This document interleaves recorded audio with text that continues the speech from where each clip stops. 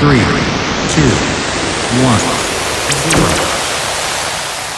Flight cleared for takeoff.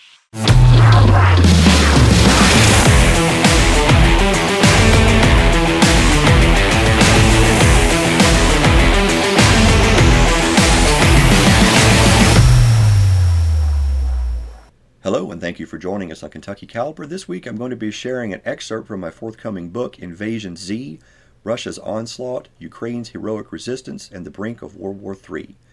We're going to begin with the first chapter, which is entitled Motives, and the purpose of this chapter is to not only provide an overview for the rest of the book, but also to explain the Russian motives in the invasion of Ukraine in 2022. So I hope you enjoy. Here's an excerpt from chapter 1. The E-105 International Road Network stretches over 2,000 miles in a north-south line, beginning in Helsing, Norway, and concluding in Kharkiv, Ukraine. When not near major cities, the asphalt highway tends to be 2 lanes, meandering along the vast countryside of the Central Asian steppe. Near the end of the route is the Ukrainian border, and the E-105 goes through Belgorod, a medium-sized Russian city of about 350,000. Founded as a border fortress in 1596, Belgorod, which can be translated as Town on a White Mountain, today is known for its Museum of Medieval Warfare and as the administrative center of the Belgorod Oblast. In the Russian scheme of government, an oblast is similar in structure and function to a U.S. state. At approximately 3:15 a.m. on February 22, 2022, Dr. Jeffrey Lewis, a non-proliferation professor at the Middlebury Institute of International Studies in Monterey, California, noticed something unusual on the E-105 south of Belgorod while looking at Google Earth. What Dr. Lewis saw was an enormous traffic jam, larger than any he'd ever seen around Belgorod, but from the local time, he knew it was far too early for the morning rush hour. Professor Lewis knew from satellite imagery the day before Russian military forces had been massing near Belgorod, and from the latest information, he said, quote, "What was important about that image is that they were not set up in a camp. They were lined up in columns along roads, which is what you do when you're getting ready to pounce. Within minutes, the column started moving south, which left no doubt. Russian military forces were headed towards Ukraine, only 24 miles away.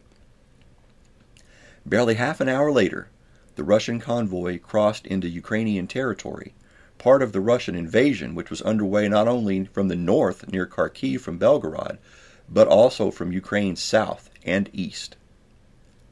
About 300 kilometers to the south, early on the same morning in Cherkasy, an industrial city of about 250,000 people on the banks of the Dnieper River, people began waking up to what they thought would be another ordinary day. But as the first rays of morning sunlight were breaking, some residents saw messages on their mobile phones start flooding in. One of those residents, 25-year-old Ina Zertsova, recounted her experience. She said, quote, "My phone started exploding with notifications. My friends were writing, 'Watch, watch,' with exclamation marks. The Russian president was on live. I was sleepy. I didn't realize what was happening. Why was he speaking live? All normal people are asleep at this time. Around 5 a.m., I started receiving notifications about explosions in the biggest towns and cities. I was still thinking that this was some joke, that it's not real. I didn't know what to do. I waited a little bit, 30 minutes, got afraid, and went to wake my mother. She was really angry. 'What do you want?' she asked. And I told her, 'I think war has started.' She asked me, 'War? Which war?' And I said, 'Russia invaded Ukraine.'" Over a week earlier in the United States, President Biden had taken the unusual step of publicly stating he believed a Russian invasion of Ukraine appeared to be imminent.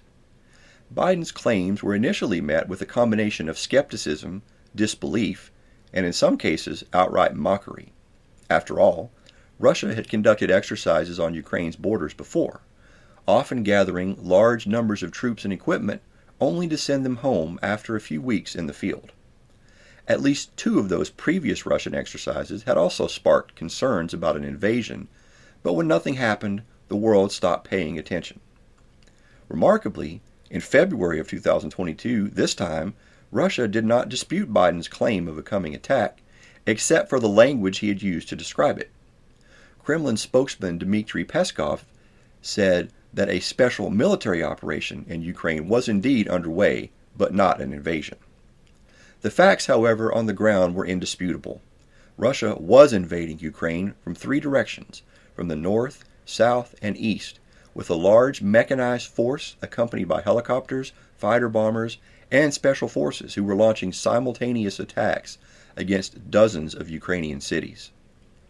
In addition to the intelligence provided by the U.S. government and European allies, which included satellite imagery clearly showing Russian forces surrounding Ukraine, private sector providers of intelligence soon backed up those claims with satellite images of their own. One of the best examples can be found at the Center for Information Resilience, a non-government organization which conducts digital forensics to counter the spread of disinformation online. CIR, as the organization is known, using teams of digital forensics analysts who use timestamps and geolocations of uploaded videos to verify authenticity, documented hundreds of Russian attacks on Ukrainian targets in the first week of the invasion alone. In addition, eyewitness accounts from Ukraine itself often showed in real time the myriad of attacks being carried out by Russian forces. Russian forces themselves posted video and audio content of their attacks, and the Kremlin acknowledged the military had initiated an operation in Ukraine. Telegram, a wildly popular messaging app in both Russia and Ukraine, saw the number of users on its platform jump by 3 million in one day, February 24th, 2022, the day after Russia had invaded. Where claims of Russian attacks inside Ukraine were instantly provided with photos, videos, and detailed descriptions. Pro-Russian supporters on the platform had hoped a Russian attack was coming, and they greeted the supporting evidence provided by Russian forces themselves with cheers and heart emojis. Like countless invasions throughout history, Russia's invasion of Ukraine began to the sound of applause from its supporters. Why had Russia invaded Ukraine? To understand the chain of events leading to the 2022 invasion, we must first briefly go back 9 years to a series of foundational events which took place in Ukraine. Nothing about those events made full-scale war between Russia and Ukraine inevitable, but once set in motion, the events of 2013 soon took on a life of their own, eventually leading to the conflagration of 2022. What will become clear as we examine those events in more detail is a simple fact. Russia attacked Ukraine not because of anything NATO, Europe, or the United States had done. They attacked Ukraine specifically in response to actions undertaken by Ukrainians themselves. Russia's invasion was not a war against the West, per se. It was a war against the very idea of an independent Ukraine, and of Ukraine's right to exist as a distinct culture and people. There can be no full or complete accounting of the current invasion without due attention to the historical context within which it took place. But to understand the immediate causes of the invasion, we must begin in 2013. On the morning of November 13, 2013, protests in Kyiv, Ukraine, began which would set off the chain of events leading to rounds of violence across the country which would ultimately culminate 8 years later in the Russian invasion. Unraveling those events and making sense of the fighting that followed is an effort which must begin with a look at Ukraine's recent history. Granted independence after the collapse of the Soviet Union in 1991, Ukraine derives its name from the Slavic word krai, which means edge, as in the edge of the Rus or Russian civilization. Russia, Belarus, and Ukraine all share a common cultural heritage which can be traced back to the 9th century in Kyiv. Located between Russia and the European Union, Ukraine is situated on a geopolitical fault line between the East and West, identified by Professor Samuel Huntington in his famous Clash of Civilizations thesis. The protests and subsequent violence in Ukraine meant one thing: this fault line was active. Today, Ukraine had become a bleeding edge. To help make sense of the current war in Ukraine, we need to understand the perspectives that were at play from the participants, or those who helped bring it about, whether by design or inadvertently. Ukraine, Russia, and the Western perspectives all played a role. Without knowledge of how these viewpoints differ and why, it's impossible to see how and why the popular protests following the Maidan Revolution and the Russian response to them had led to the war we're seeing today.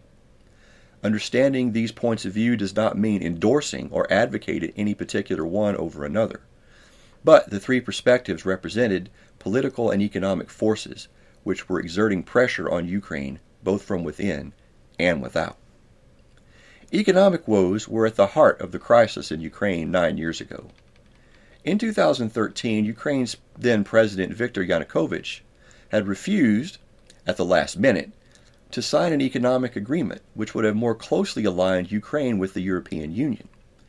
His refusal to sign triggered the protest movement that would come to be known as the Maidan protests, so named after the Maidan, an area which is in the heart of downtown Kiev where the protests first erupted. The trade agreement Yanukovych refused to sign would not have made Ukraine a member of the European Union, but it would have made for closer ties between the EU and Ukraine. For example, Ukrainians, for the first time under that agreement, would have been authorized to travel throughout the European Union without visas. The visa process is currently so long and frustrating for applicants, it effectively makes travel impossible. This provision was very popular in Ukraine, especially among the young people under the age of 30. Meanwhile, Ukraine's significant ethnic Russian population, many of whom live in the far eastern portion of Ukraine, overwhelmingly supported Yanukovych's decision, even while the rest of Ukraine erupted in anger. Nearly everyone in Ukraine agreed something had to be done about Ukraine's economic problems, but while a majority saw the solution as embracing closer ties to Europe, Ukraine's ethnic Russian population in the Far East instead wanted closer ties with Russia. Until November 13, 2013, the disagreements roiling Ukraine had been confined to words and rhetoric, sometimes heated and shouted, but non-violent. After that morning, things turned violent, and from that point on, competing narratives emerged as to why the protests had begun, why they turned violent, and each narrative corresponded to one of the three perspectives, Ukrainian, Russian, or Western, with Western in this context meaning primarily European. Those dueling narratives themselves acted as accelerants, inflaming public opinion and drawing in new participants to the fray. As the protests continued in 2013, a heavy-handed security crackdown took place, which further enraged the protesters, intensifying their efforts. As the situation spiraled into more violence, with security forces and protesters confronting each other in the streets of Kyiv, the battle to control the narrative of what was happening also kicked into overdrive. People both inside Ukraine and around the world wondered what exactly was happening. Part of the answer depends on whether you read your news in English or Russian. There are two versions of events that took place that morning and in the protests that followed. In the English version, President Yanukovych sent armed police to attack hundreds of protesters. The UK Daily Mail ran this headline, quote, "Harrowing footage emerges of unarmed protesters cut down by sniper fire." And the Wall Street Journal reported, quote, "Ukraine accuses Yanukovych of ordering troops to shoot protesters." English audiences were also told the protesters in Kyiv were simply exercising their right to free speech by demonstrating against a notoriously corrupt regime being protected by covert Russian security forces. Meanwhile, a very different story was presented to audiences who consumed their news in Russian. At the same time, in November of 2013, Russian Foreign Minister Sergei Lavrov warned, quote, "Russia has a duty not to allow fascism to spread throughout Europe and the world at large." In an 80-page report published online, the Russian government claimed Ukrainian fascists had taken power in an armed coup against President Viktor Yanukovych. Later on, in what could be called an example of a self-fulfilling prophecy, the oft-cited Azov Battalion, which does indeed contain right-wing extremists in its ranks, did not exist until 2014, having been formed only in response to the Russian attacks, which would later come in Crimea and Donbass. In a blow to technology enthusiasts, the presence of copious video footage from smartphones and other mobile recording devices not only failed to clarify what was happening in Kyiv, online content actually increased confusion by providing each side with a conflicting narrative and what supporters claimed were irrefutable proof that their version of events was the correct one. Prior to 2013, there had been no mentions of Nazis in Ukraine in Russian news sources. Then, in an instant, as 2013 drew to a close, Russian state TV suddenly declared Ukraine was infested with right-wing fascists and that Russia had a duty to stop them. The charge of Nazis in Ukraine carried more weight than a simple insult. Such invectives tapped into deep Russian cultural memories about the Second World War. We cannot understand the current situation in Ukraine without context provided by the events of World War II, and it's worth taking a brief amount of time to examine how that war left lasting scars in both Ukraine and Russia, which continue to shape events today. Americans, who are familiar with our own history of beliefs that the United States is an exceptional nation, will find similarities in how the Second World War fed Russian beliefs about their own unique destiny.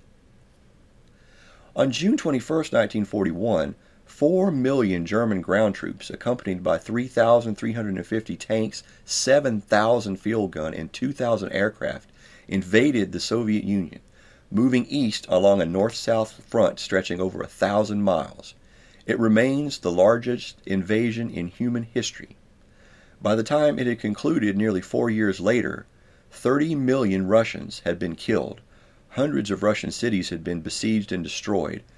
Huge expanses of territory had been gobbled up by the German army. Yet, during that same time, the United States remained a nation at peace, not entering the Second World War until after the attack on Pearl Harbor, which occurred 6 months after Hitler launched Operation Barbarossa, the German code name for the invasion of the Soviet Union. While Japan swept through the Pacific and Hitler ravaged Europe and Russia, American leaders continued to emphasize a desire to avoid entering the war except in case of direct attack. That attack, of course, came on Pearl Harbor in December of 1941, 2 full years after the Second World War had been underway. Pearl Harbor, terrible though it was, had resulted in over 3,000 American deaths. During the entirety of the war with Germany, the Soviet Union averaged 3,000 deaths per day for over 3 straight years.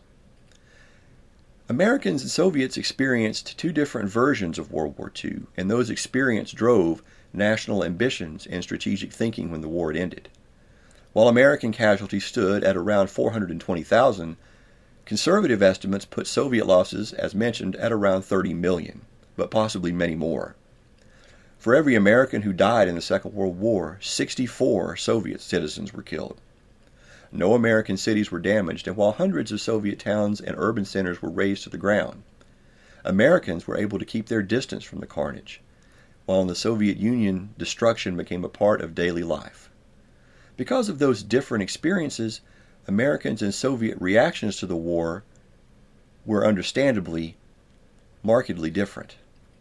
Those differences grew into distinct national themes, with each nation believing the war proved they were exceptional on the stage of world history. The Soviet Union had survived apocalyptic levels of damage and human carnage, yet continued to fight on, not only defeating Nazi Germany, but conquering the whole of Eastern Europe along the way. Meanwhile, in the United States, there had been no physical damage, and compared to combatant nations such as Germany, Japan, Russia, France, and Great Britain, the U.S. had suffered relatively few casualties. A legitimate claim to victory with such small human losses in the United States came to be interpreted as proof of a people with a special place in the destiny of human affairs. Americans felt they were exceptional. The Soviet citizens believed the same thing, but for a different reason. Where Americans believed they were exceptional because they had suffered so relatively little, The Soviets believed they were exceptional because they had suffered so very much, yet still attained victory. In Russian history books, World War II is referred to as the Great Patriotic War, and there's no question Russia suffered the most casualties of any nation in that conflict.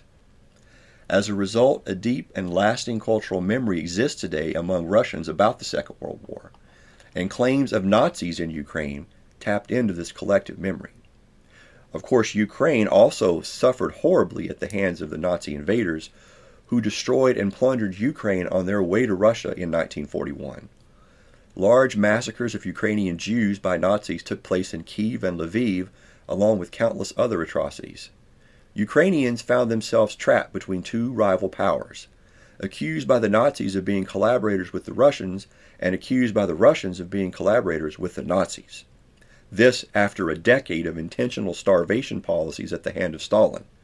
Ukraine again found itself ravaged by Nazi invaders in 1941. The Russian claims of Nazis in Ukraine were designed to generate not only patriotic fervor in Russia, but also hatred of this new enemy. Russian military forces are required to watch 1 hour of state television every day, and for months the constant, though false, refrain of Nazis in Ukraine was hammered into the minds of Russian soldiers. While at the same time, these claims were made and viewed more frequently by Russian civilians, and the purpose of this propaganda was twofold. First, to give Russian soldiers tacit permission to be as brutal as possible in any future operation in Ukraine, and second, to convince the Russian public not to care about future atrocities, because surely nothing was too extreme when you're fighting against the Nazis. As we will see later on, the past 8 years of state propaganda laid the foundation for Russian war crimes in Ukraine, while at the same time it provided the foundation for the rallying cries of the separatists in the Donbas region, which initiated a new round of conflict in Ukraine itself.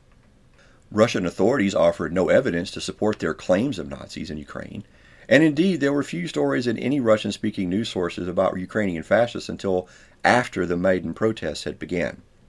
Like many countries, Ukraine did, and still does, have a very small far-right movement, but they do not possess popular support, nor do they have any control over the Ukrainian government. In 2019, far-right groups won 2.7% of the vote in national elections, making them hardly a major force in national policymaking. So while Ukraine does have far-right groups, who are worrisome as their counterparts in Europe and the United States are, the fact is a Nazi-dominated Ukraine is a fiction created by Moscow in order to whip up Russian popular support for the coming war Russia would launch in stages against their Ukrainian neighbors. Global audiences could see much of the strife in Kyiv online, but they had few ways to verify what they were actually watching. Were dead bodies in Maidan Square the result of anti-government protesters, soldiers, neo-Nazis, pro-Russian demonstrators, police, or something else? As time went on, and no actual Nazis were found in Ukraine, but Russia continued to propagate that fiction at a loud and continuous volume. State-run media, which dominate television and internet coverage in Russia, trumpeted the imaginary threat around the clock. As a result, perception of events in Kyiv quickly ceased to be based on what was known and instead became based on what Americans, Europeans, and Russians believed. And that switch in perception helped create the conditions necessary for the further spread of violent conflict across Ukraine by solidifying those positions into immovable obstacles that came into conflict with each other. And what people believed depended greatly on where they got their news, whether it was from Europe, Ukraine, or Russia. Of these three categories, the Russian perspective is perhaps the easiest to understand, and so is the distortion of Russian thinking due to state propaganda, which can explain, in part, why the coming war would be embraced by a majority of the Russian public. Russia certainly has national interest in Ukraine, and in particular eastern Ukraine. Eastern Ukraine is home to a large number of ethnic Russians, and it shares an enormous border with Russia, and it's home to two major industrial cities, Donetsk and Lugansk, and it represents an example of how the residual pull of the Soviet Union still exerts pressure on former Soviet satellite nations today. Russian gas moves through Ukraine to get to its biggest market in Europe, and geography has placed Ukraine between Europe and Russia, making it a potential buffer zone. Once in the 19th century and once in the 20th century, armies from Europe came through these lands to attack Russia, once under the command of Napoleon and again under the command of Hitler. Because of its economic value at transporting Russian energy and its geographic position, not to mention the shared cultural and historical ties, Russia is not wrong to see Ukraine as a potential source of national security or as a potential economic and security threat to Russian interests. But Russian national interests alone are not enough to explain Russia's behavior with respect to Ukraine of late. The legacy of the Soviet Union looms large over the current perception of Ukraine by Russian leaders, especially Russian President Vladimir Putin. Under the Soviet Union, Ukraine had a special place amongst the various socialist republics which constituted the USSR, which stood for Union of the Soviet Socialist Republics. Second in size only to Russia, and populated by fellow Slavs with a shared history and similar language, the old Soviet saying went like this: Russia without Ukraine is a nation. Russia with Ukraine is an empire. The Soviet Union even entrusted Ukraine with nuclear weapons, though Ukrainian officials voluntarily relinquished those in 1991 in order to gain independent nationhood. Russia's imperial ambitions to be a major world power, perhaps even the preeminent power in Europe and Asia, rest on the allegiance of Ukraine. Without control of Ukraine, Russia cannot hope to fulfill imperial ambitions of presiding over a Russian-dominated Eurasian zone of land stretching from Lisbon to Vladivostok.